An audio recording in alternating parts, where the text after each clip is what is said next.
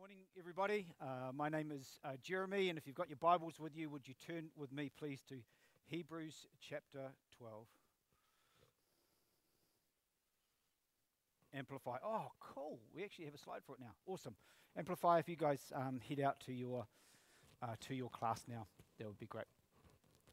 Hebrews chapter 12. Actually, we're going to read a couple of verses at the end of Hebrews chapter 11. If I haven't met you before, I'm one of the elders and pastors around here, and we're starting, in some sense, a new series, although this is our theme for the year. We've called it Show and Tell, Church on Mission 2024.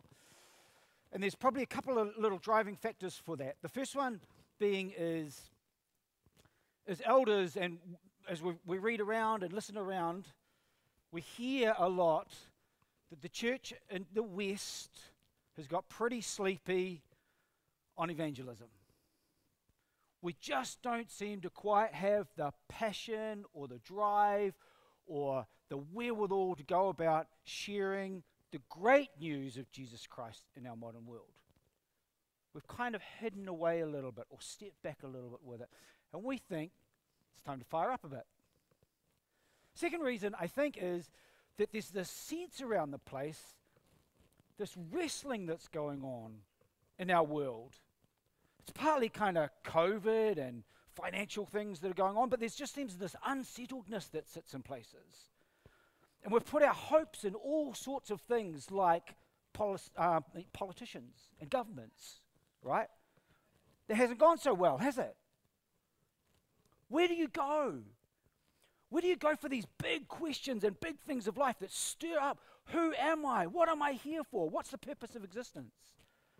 And I think more than I've ever noticed before, I've been here for 7.5 years. I've mentioned in the last year I've had more spiritual conversations than I probably had in the 6.5 before. And some of you may have noticed that as well. There just seems to be a stirring there.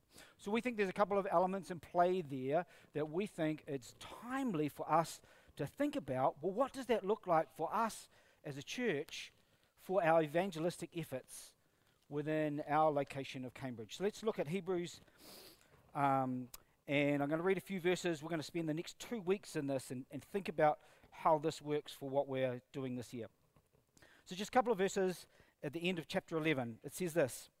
It's talked about all these faithful people in the Old Testament, all these examples of ones looking forward to this promised one who would come, the rescuer king. And it says, verse 39, these were all commended for their faith, yet none of them received what had been promised, since God had planned something better for us, so that only together with us would they be made perfect. Such a beautiful picture, but that's the background. Now, chapter 12, these are our verses, first 3 verses here. Therefore, since we're surrounded by this great cloud of witnesses, let us throw off everything that hinders and the sin that so easily entangles, and let us run with perseverance the race marked out for us, fixing our eyes on Jesus, the pioneer and perfecter of faith. For the joy set before him, he endured the cross, scorning its shame, and sat down at the right hand of the throne of God. Consider him who endured such opposition from sinners, so that you will not grow weary and lose heart. Let me pray. Father, thank you for these words.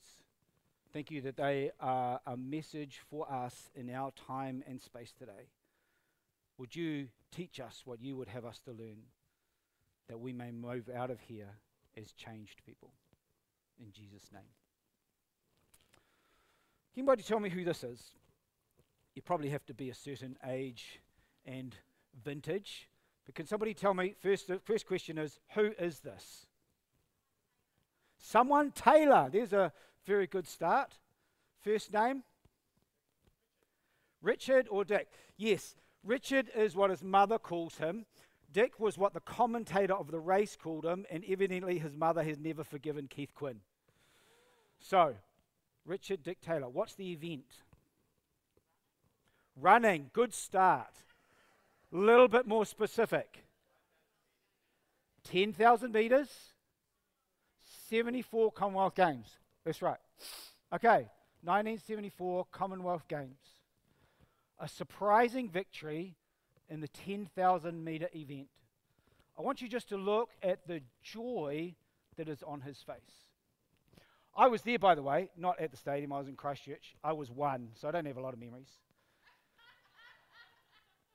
I read an article on this recently, and it was very interesting, because it was very surprising that he won, and it was quite momentous, which I'll explain why in a moment. But a few months before, he was a good athlete, but he wasn't really in contention. I think you know a bit of the story, don't you, Fred? And he went to the great coach of that time, Arthur Lydiard, and said, would you train me for this event? And do you know what he said? No. He said, you have a reputation of not listening and doing as you're told. I'm not interested in training you. And he said, I'll do whatever you ask me to do. I think he regretted that at certain times, but not at this moment. And so what Lydiard did, his training was you did a lot of miles. He doubled his miles in a week. He made him move to Blenheim, the sunniest town in New Zealand, and he made him run in the middle of the day, the heat of the day, in the middle of summer. And he made him run over all of these hills. Do you know what he was doing with him? He was preparing him. Because he said, when you run that event, it's going to be the hot part of the day, and then when it gets hot, it can get very hot in Christchurch. And it was a hot day. The night before the race, they're sitting there drinking a beer, which is what they did in those days. And he said to him these fascinating words. He said, tomorrow, you are not the best athlete in that field, but he said, you're the best prepared. Isn't that interesting? He said, tomorrow when you run your own race. Don't you listen to what is going kind of around, or I've given you what you need to do, you run this. Next day, the gun goes off. The favourites take off. There's a little group at the start. Partway into the race, he is 60 metres behind. That's a long way in a race. And he was questioning in his mind, but he said, no, this is what my coach has told me to do. What was happening at the front, though, was these runners were jostling and knocking each other over and getting too hot, and so they started to slow down. And so during the race, he caught up to them. And he'd run clear, and he was feeling pretty good. And it came round to the last lap, and the red-hot favourite, Dick Bedford, I think was his name, he'd fallen off, or David Bedford, rather. He'd fallen off, and it was him and this one other runner. And he knew he couldn't beat him in a sprint, so 300 metres out, he took off. New Zealand was watching this race on TV. It had just got colour television, because all of life was black and white prior to that, wasn't it? Right? And so one of the first things they see is one of these first events at a Commonwealth Games, and they're watching New Zealander run down the track and win a race. That joy on his face comes from somewhere, doesn't it? And that joy that he had was received by all of New Zealand. Ticket sales went up, people watched on the TV, and it's well recognised as one of the greatest Commonwealth Games ever held, and part of it is this particular event that takes place. Now I want you to keep that in mind as we think about the metaphor that the writer of Hebrews is using in this, and how we're going to use it as we go forward here. I want you to notice a few things as we first go into these set of verses. And he says here, the first one is that there's these witnesses, there's these ones who have gone before, there's these great people of faith that he lists through who didn't even have Jesus. They had to look forward to Jesus coming. We've got the blessing of knowing the story of Jesus and all that he did on the cross and the resurrection. We have the blessing of that. They didn't have that, and yet they endured and persevered and worked their way through. They didn't give up. He says because of that, there's this great cloud of witnesses who have gone before us. And we have many more stories. All our church and Christian history, all of these people who have gone before us, who we can look to and see the examples of what has gone before. I don't know if people in heaven can see us. Bible doesn't really tell us that, and this verse doesn't explain it kind of to us. But there's sort of some sense that there's a great crowd of people who are cheering us on, wanting us to go well, wanting us to run the race with perseverance that's been set up before us. And so there's this great cloud of witnesses, this crowd that sits around us with it. And then it says, let us do it. We live in such an individualistic mindset. But this is saying, and the writer of Hebrews does this all the way through the book, he thinks in terms of a community. He's not just going, hey, you as an individual, though that's important for you today. He's going, what is it as a community, the race that we're meant to run? What is it as a community that might be holding us back or tangling us up? What are those things? Because, he says, we need to get rid of them. It says there that there's a race, isn't it? Marked out for us. The word race there could have been conflict or fight, or it's a word that's used in different ways. It's sort of going into it's like stepping into a boxing ring or something or other. It's something that you're going to have to get into and endure and work your way through. Race is correct because the word before it is run, right? So it's the idea of I'm going in and I'm running an event. So that's the metaphor, is that you're going to run a race, all right? So I prepared earlier. I better undo these buttons or it won't work. So this is Paul's signal. It's a borrowed shirt. I haven't stolen this one. It's borrowed off James. So I got a shirt to start with, and these are my running shoes. So the idea is, for you when you're going to do an exercise, you think, where am I going to go? I plot it out. I prepare. I put on the right equipment and the right gear to enable me to run this race. Whoop.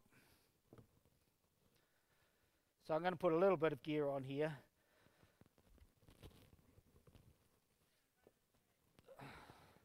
Well, literally, I'm not going to run, Adele.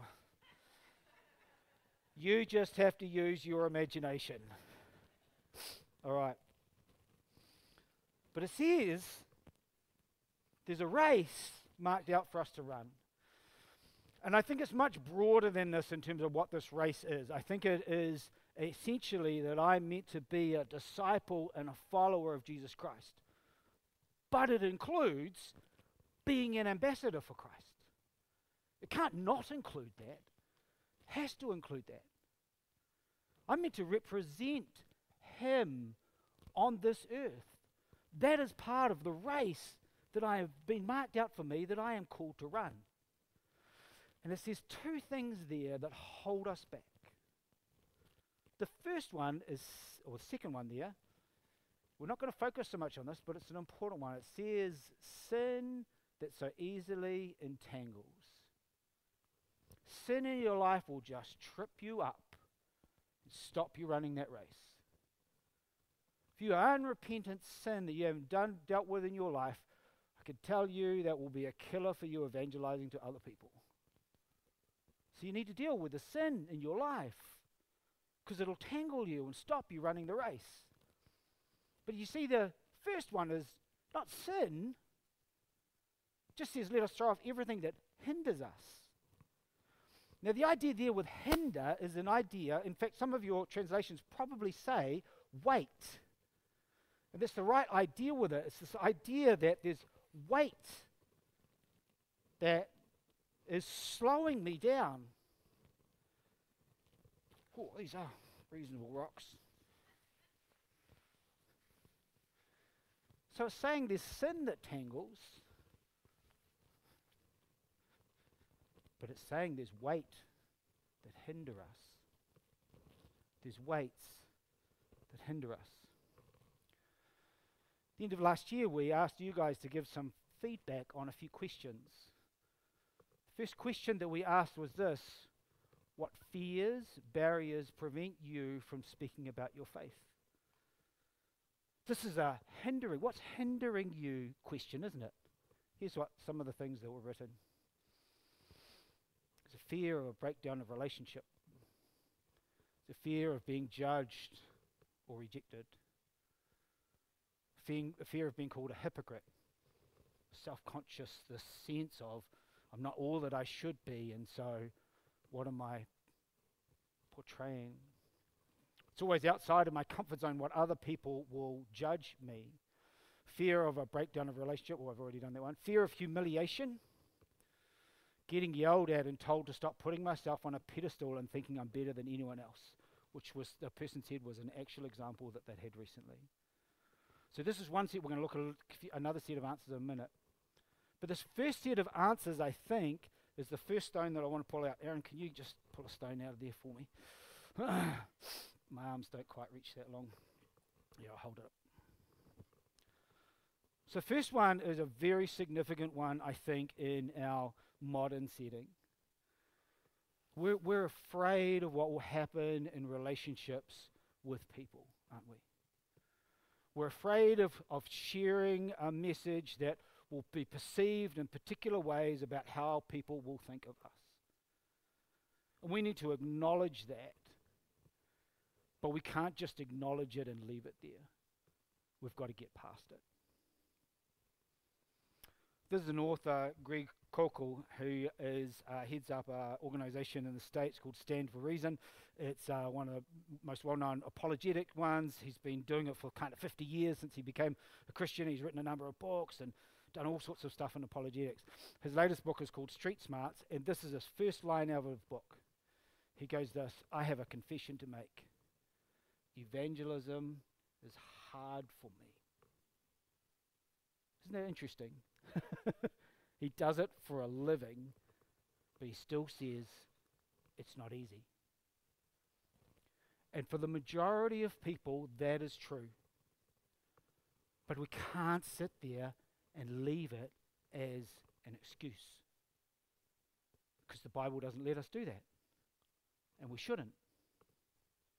We shouldn't. I want to do three quick things that we're going to explore this a little bit more next week, and I really want you to go home and be thinking about it rather than me giving all kind of the answers to it, because I think in many ways the answers is some intentionality in the way that you think about it and the things that you do about it. But a couple of quick things. One of the ones that helps me in thinking about this is a phrase called Missio Dei. Missio Dei is just Latin for God's mission or God on mission, right?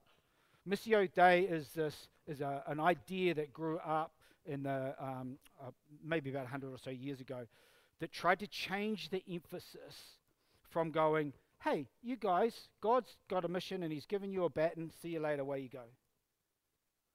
It shifted the emphasis of going, hey, God's on a mission.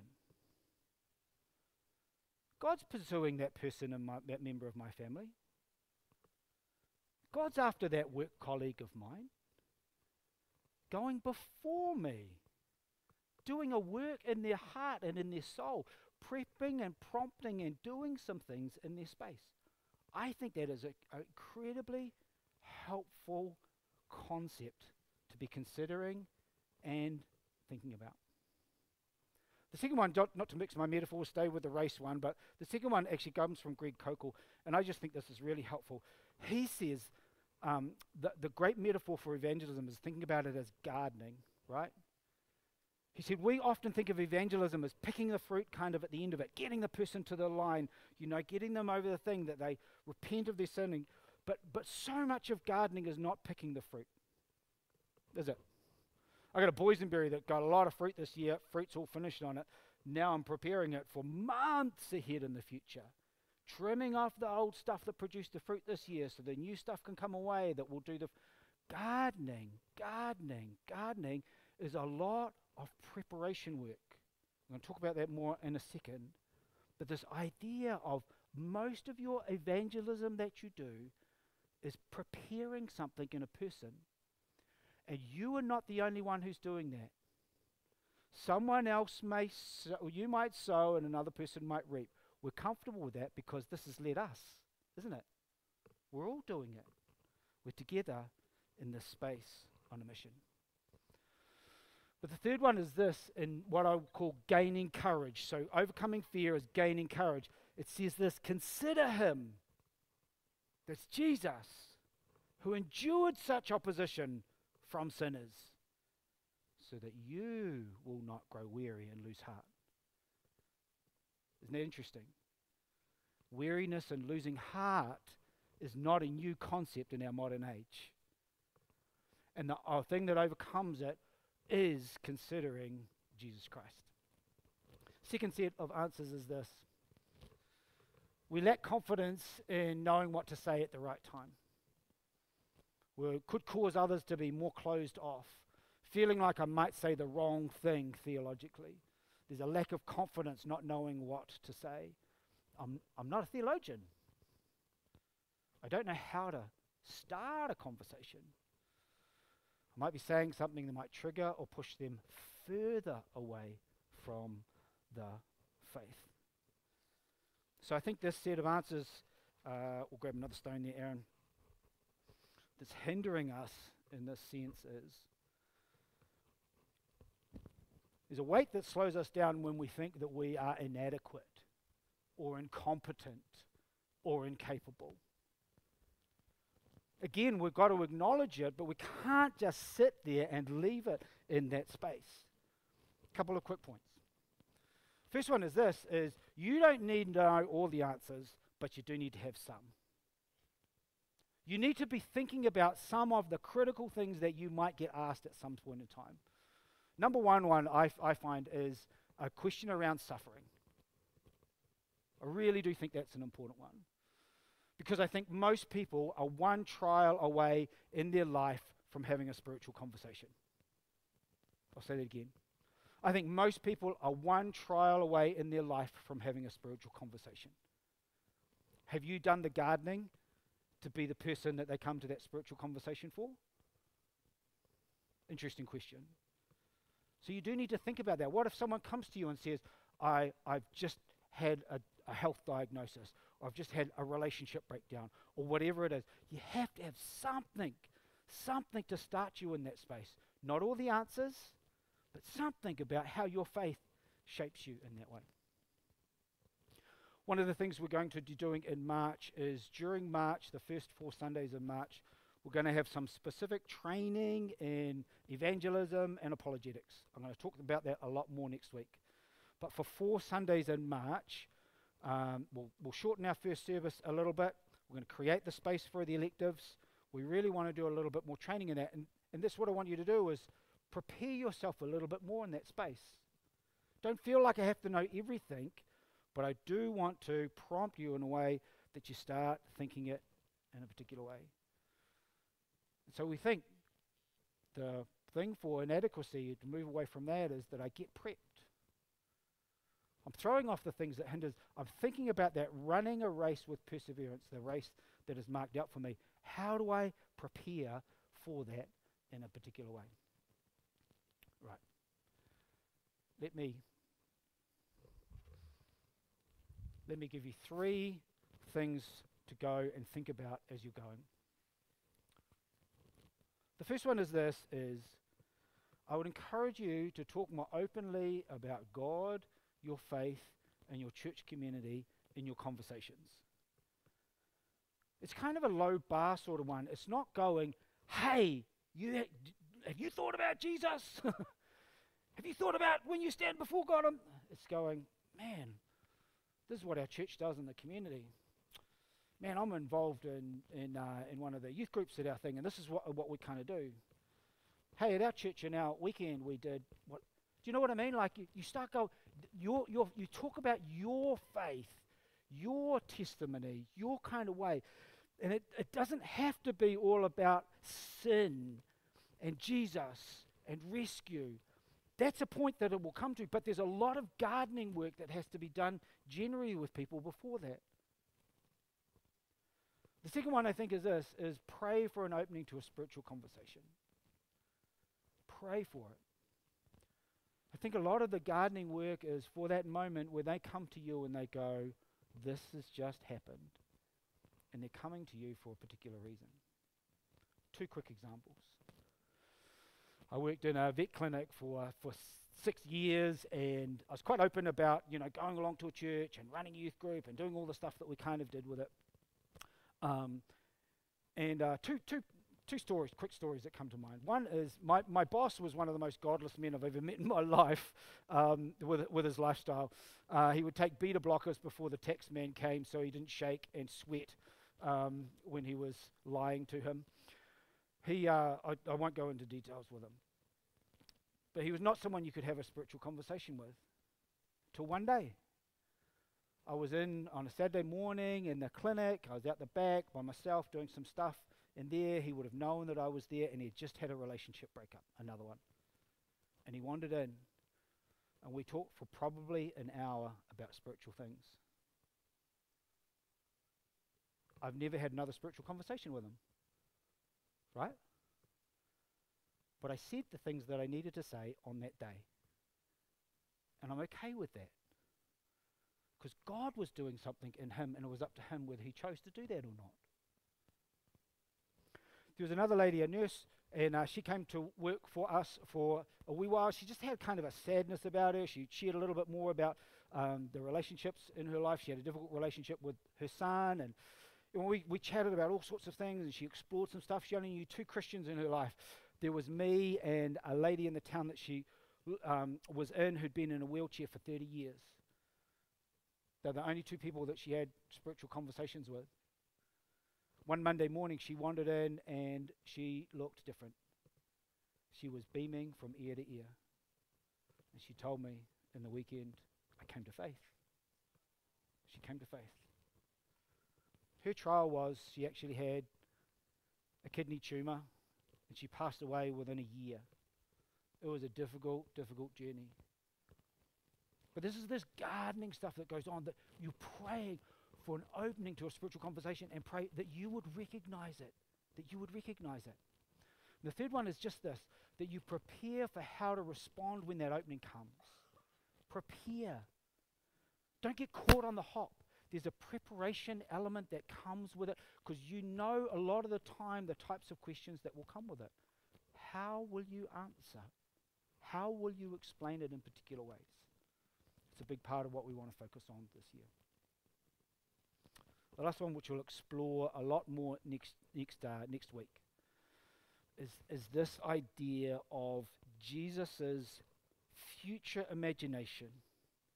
Because he says this is us, we're to fix our eyes on Jesus, the pioneer and perfecter of faith, for the joy set before him. Now, this joy has to be connected to this idea of people coming to faith.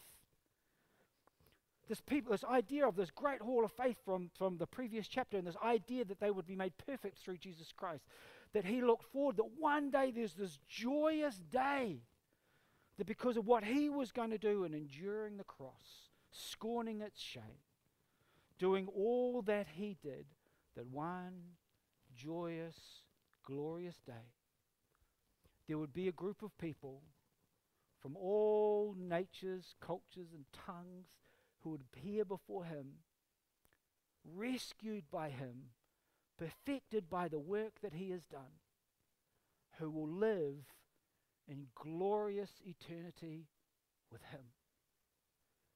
That was the joy that enabled him to endure what he did. And that's the thought that we need too. That one day we will be caught up in it. Who in the people that you do life with will be there with you? Tell you this, if you are any part of them coming to be there on that day, that will be a great joy to Jesus and to you. And it motivates us that this future imagination of the joy of Jesus and what Jesus has done through his finished work on the cross, it's to motivate us in our souls. Let me pray and we'll sing to close. Father, would you use these words of yours to stir in us an imagination in our souls of the joy that sits before us in the future. That one glorious day, when we stand before you, before your throne, that because of your finished work, that we will be rescued. That all of the sin and shame and guilt and brokenness that our world is in will be gone, and we will live with you forever. But Lord, would you help to use it to motivate us to share this wonderful news with the people that we do life with. We thank you for this in Jesus' powerful name. Amen.